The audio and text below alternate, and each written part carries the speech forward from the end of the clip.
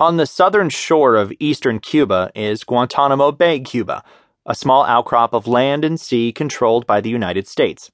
The almost rectangular 45-square-mile zone has been home to U.S. troops since the summer of 1898, when Marines landed there during the Spanish-American War. And in recent decades, the American presence there has been unwelcome, at least as far as the Castro-led Cuban government is concerned. The U.S. thinks it has the right to be there. Cuba thinks otherwise, and the two sides do everything short of fire at one another to make that clear. As a result, sitting in a drawer somewhere in Havana, there is about $225,000 that no one wants.